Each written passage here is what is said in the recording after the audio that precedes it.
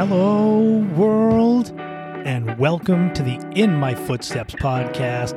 I am Christopher Setterland, coming to you from the vacation destination known as Cape Cod, Massachusetts, and this is episode 58. This is the monthly special bonus episode that I do, a little bit shorter, but we take one topic and expand upon it, and this month, this episode is going to be something very special. Everybody's dream has an origin story, meaning what you want to do with your life, what you want to be. There's always that seed, that genesis, that moment where it all kind of takes shape. Maybe some of you remember that, maybe some of you don't, but what I'm going to do with this week's episode is speak a little bit about the moment that I decided that I wanted to become a writer, but it's wrapped in something bigger. Because usually your dream doesn't just pop up. There's something that influences it. And for some people, it's a hero, it's someone they know, it's a family member. For others, it is a teacher. And that's what we're going to do right here this week on episode 58, as I talk about the teacher that inspired me to become a writer, and also a little bit about what makes a good teacher important to a developing mind. So let's jump right into it right now on episode 58, the bonus episode of the In My Footsteps podcast. School is such an important part of a child growing up. Basically, through high school, it's like having a job. You're there as many hours as you would in a typical job. And it starts out easy. Some kids go to preschool or even preschool, like daycare, basically. Typically, most start with kindergarten. And when you're in kindergarten, it's simple. School is easy. It's numbers, letters, shapes. It's the basic building blocks for learning. Then as you get older and you go through the years, things get harder. Simple math, simple addition becomes calculus. Regular old science becomes chemistry. And even though there's always lesson plans, teachers always have a direction in mind for what they're going to teach you. But you will find that some things speak to you, some things you enjoy, some things you don't. And it's real easy to start weeding out what you like and what you don't in school. And those are the places, the in-betweens, in between the curriculum where there's a little wiggle room. That's where you start to find what speaks to you. And in addition to interests and subjects that speak to you, you will find the same with teachers. For me, obviously, I went through all years of traditional school into college, and I'm sure if I sat down and really thought about it, I could name most of my teachers, but a lot of them are kind of faceless and nameless that just were forgotten in a heartbeat, basically, when I left the class. And that's not anything on them. They may have just taught a subject that I was not interested in, and it became more like a job. You know, a lot of us have worked at jobs that we don't like, but we do it just to make money and get by. Sometimes it's the same with teaching. You take a class because you have to. I mean, honestly, how many of you out there listening could name more than half of your teachers you had just off the top of your head? It's hard, or at least maybe it's just for me. But the thing is, there are those special few teachers that break through and become an integral part of you and your development as a human and your interests and your path in life. Unless you dropped out of school in like kindergarten or first grade, everyone has one teacher, at least one, that spoke to them beyond the typical writing on a chalkboard and textbook and tests. And I thought it was appropriate to do this episode at this time because my Aunt Kelly recently just retired as a teacher after more than 3 decades. And she was one of those teachers that influenced a lot of her students positively. I can remember being in 3rd, 4th grade, so this is the late 80s, and going into her classroom to help set it up before the school year began. And I would have loved to have had her as an actual teacher, but I'm more lucky that I had her and have her as a family member. So her retirement and her influence that she had in more than 3 decades on her students inspired me to do this episode. So even though it's a shorter episode, we're going to go way, way back in the day, like I normally do. Go back to 1986 and 2nd grade. South Yarmouth Elementary School, which is no longer an elementary school. It's a campus of Bridgewater State University. And let's meet up with 8-year-old me who had no direction and no desires or dreams, or at least any that were realistic. But I mean, who does at 8 years old? My teacher in second grade was Ms. Rodriguez, Claire Rodriguez. Anyone who grew up in the Yarmouth area in the mid-late 80s, early 90s, if you had Ms. Rodriguez, I'm pretty sure you remember her. And if she's not your favorite teacher, she's going to be up there because that's just how she was. The way that I know that she was a special teacher and a difference maker in my life is the fact that I can't tell you much about third grade, fourth grade that came after, which are more recent, but I can tell you details about second grade because it seemed to kind of break through the childhood mind of mine and make an impact. It was here in second grade that I became introduced to writing and reading. I don't know how much I could read before then. I think I was all right. I was wicked smart as a young kid. But the thing was, reading kind of opened my mind up and made me think, hey, I'd like to do my own stories and writings similar to what I was reading. The big name that stuck out to me as far as reading went in second grade was Shel Silverstein. He was a poet, cartoonist, songwriter, playwright, among other things. He wrote countless influential children's books and poetry books in the 60s, 70s, 80s, 90s.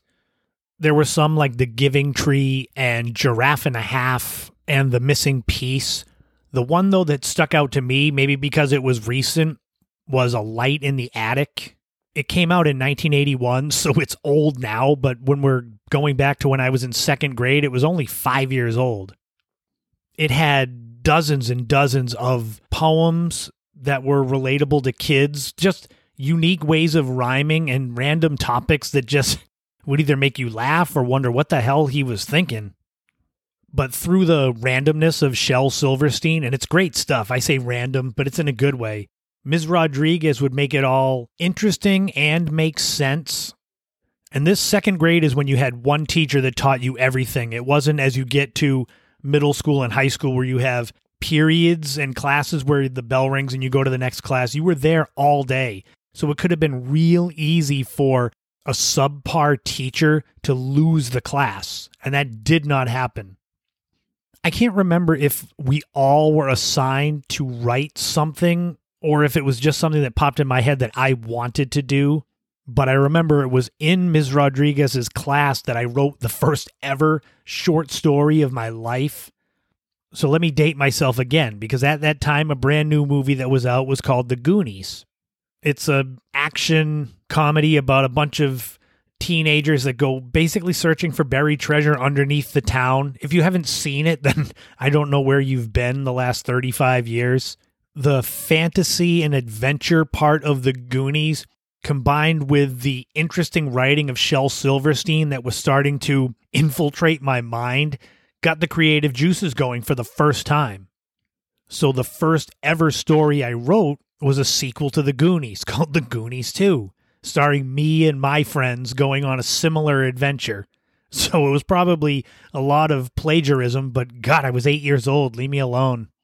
I can't remember the exact details of the story, so I can't name who was in it or what happened to them. I just remember that was the first foray into writing of my life. And Ms. Rodriguez made me want to try, want to learn, want to pursue things like that, because I didn't know writing was going to be basically what I'm doing today. But when you have a teacher that makes learning fun and interesting and is very supportive of what you do, especially when you're 8, 9, 10 years old, that sticks with you. It makes you feel confident that maybe you can be something in your life. And I'm sure all of you out there, as I keep going on, you're getting in your head some teacher that did that for you. And if you don't have one, I feel bad for you. Second grade was full of so many fun and positive memories. A lot of it thanks to Ms. Rodriguez. A lot of it thanks to the kids that were in my class with me.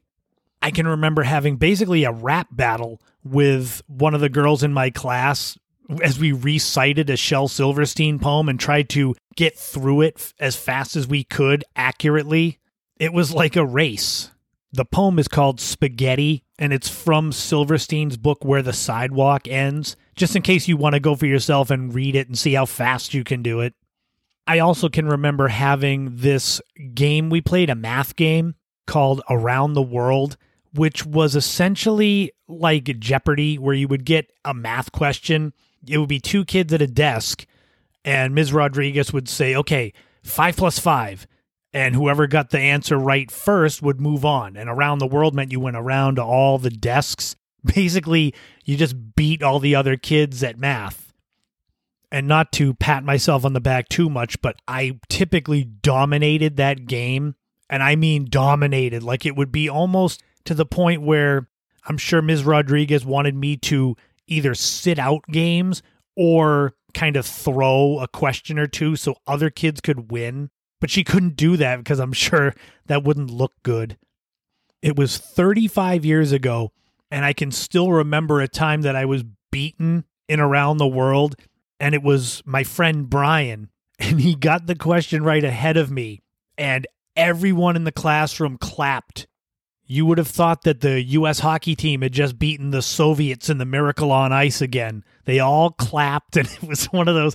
I was embarrassed that I got beat, but looking back, it's such a funny moment.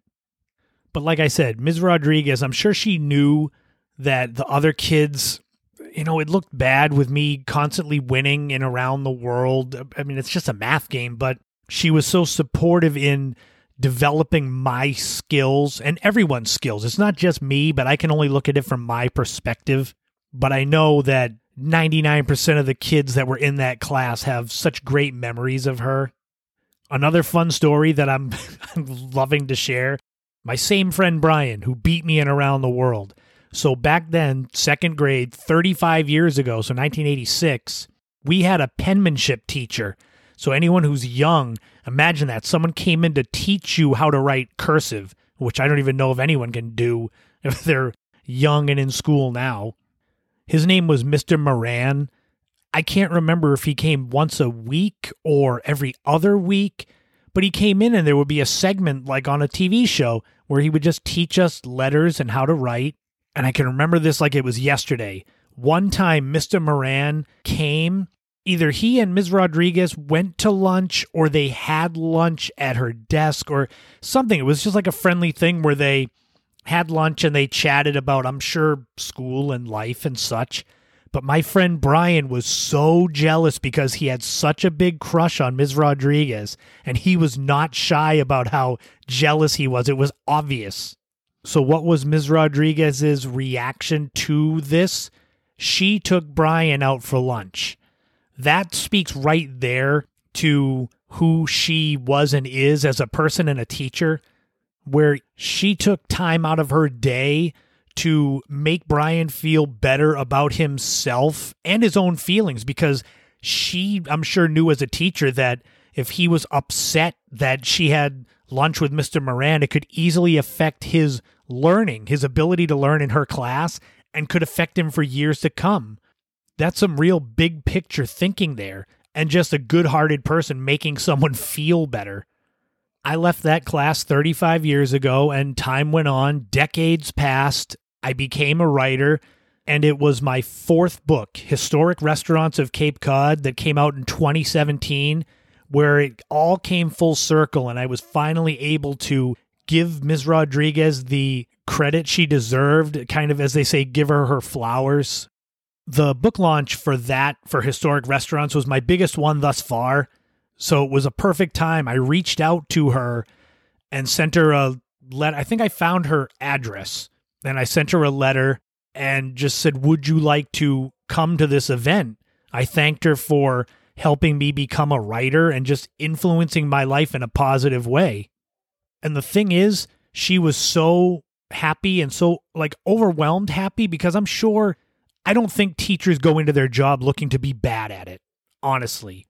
But I think the ones that are good, some of them might not know how many kids they influence in a positive way.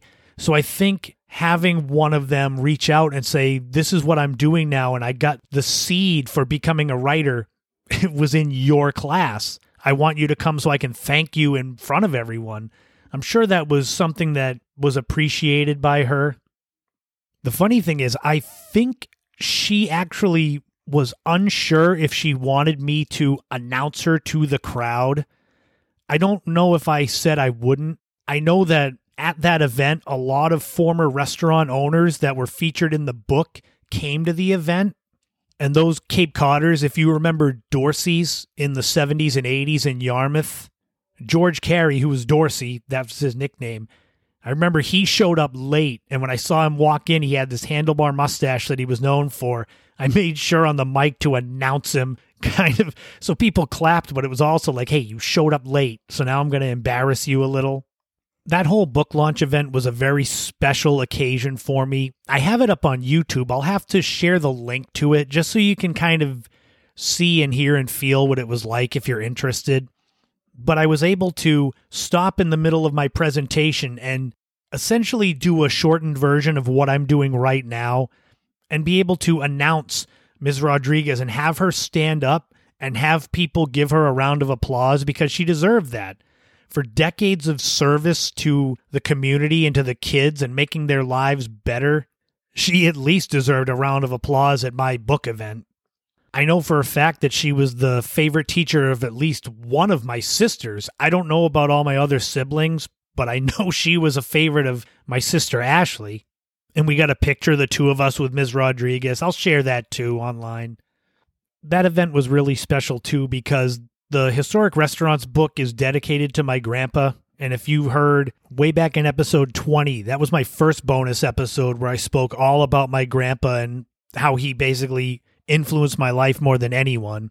So being able to dedicate the book to him, have him there, have him speak, and then also have Ms. Rodriguez, who influenced me to become a writer, and to have her get up and be able to have people see her and applaud her. It was just perfect way to give back to people that influenced me. And as we bring this all back around, I'm sure you out there have teachers that influenced you in that way. Like I said, if you don't, I feel bad for you because your school system may not have been that good. But I bet if you sit back and think, you have somebody that influenced you positively. They may not have directly influenced what you're doing in life now, but they may have made you see the world differently, see it in a better way. And that's, I think, all you can ask, or the best you can ask of a teacher, is for a kid that has that teacher to leave their classroom better than they were before. And granted, there are some kids that just aren't good in school or that are delinquents and they don't want to learn. But for the most part, most kids go into school looking to find what they are, who they are, what they're going to be. And the truly good, truly talented teachers like Ms. Rodriguez, like my Aunt Kelly, they can pull that out of kids and maybe even pull it out of the kids that don't want to learn. And like I said, there are some years of school that are just a blur to me. I couldn't tell you who I had as teachers, but there were more than just Ms. Rodriguez. She is the top of the hill as far as teachers that influenced my life, but there were more. Mr. Coogan, Jim Coogan, he got me into history in high school. He is a writer as well, but he got me to enjoy history. So anyone who likes my history books, my history blogs, the In My Footsteps podcast blog, I told Mr. Coogan, you got me to love history. So all that writing has come as an influence from him. And there was Dan McCullough, who's a professor at Cape Cod Community College. I can still remember he was friends with my grandparents, so I didn't have him as an instructor, but because of his connection to my grandparents, he actually met with me out of the goodness of his heart and a favor to my grandparents. And I talked to him about writing, and I'll never forget, this was well over 20 years ago, and he said in writing to be prepared for failure, be prepared for rejection, and be prepared to constantly be trying to prove yourself. And he essentially said, if you're not ready to do all that and keep going after failure and rejection, he said, if you're not ready to do that, then you're not ready to be a writer. and it always stuck with me. And interestingly, we had a work dinner for Christmas, and Dan McCullough was there, and I was able to go up to him and thank him, much like I did Ms. Rodriguez. And there was like 3 of us in the party at work that all went up and got around him and thanked him, and he was just overwhelmed and in tears. And that's the thing. That shows to him that he impacted lives, just like being able to showcase Ms. Rodriguez at my book launch event or with this podcast, that what she did influenced my life in a positive way. And hopefully you out there listening, if you're thinking of teachers that influenced you in that way, in a positive way, seek them out and let them know. Because I'm sure even the best teacher that knows they're the best teacher would like to get some reassurance and validation that their job meant something. So I just want to wrap up this week's podcast by thanking you. Thank you, Claire Rodriguez, Ms. Rodriguez, for being such a positive influence on my life. Even though it was 35 years ago that I had you in school, your influence has stuck with me all the way through. I don't know if you'll ever hear this podcast episode, but if you do, you'll know that you made a difference in my life and a lot of other people's lives.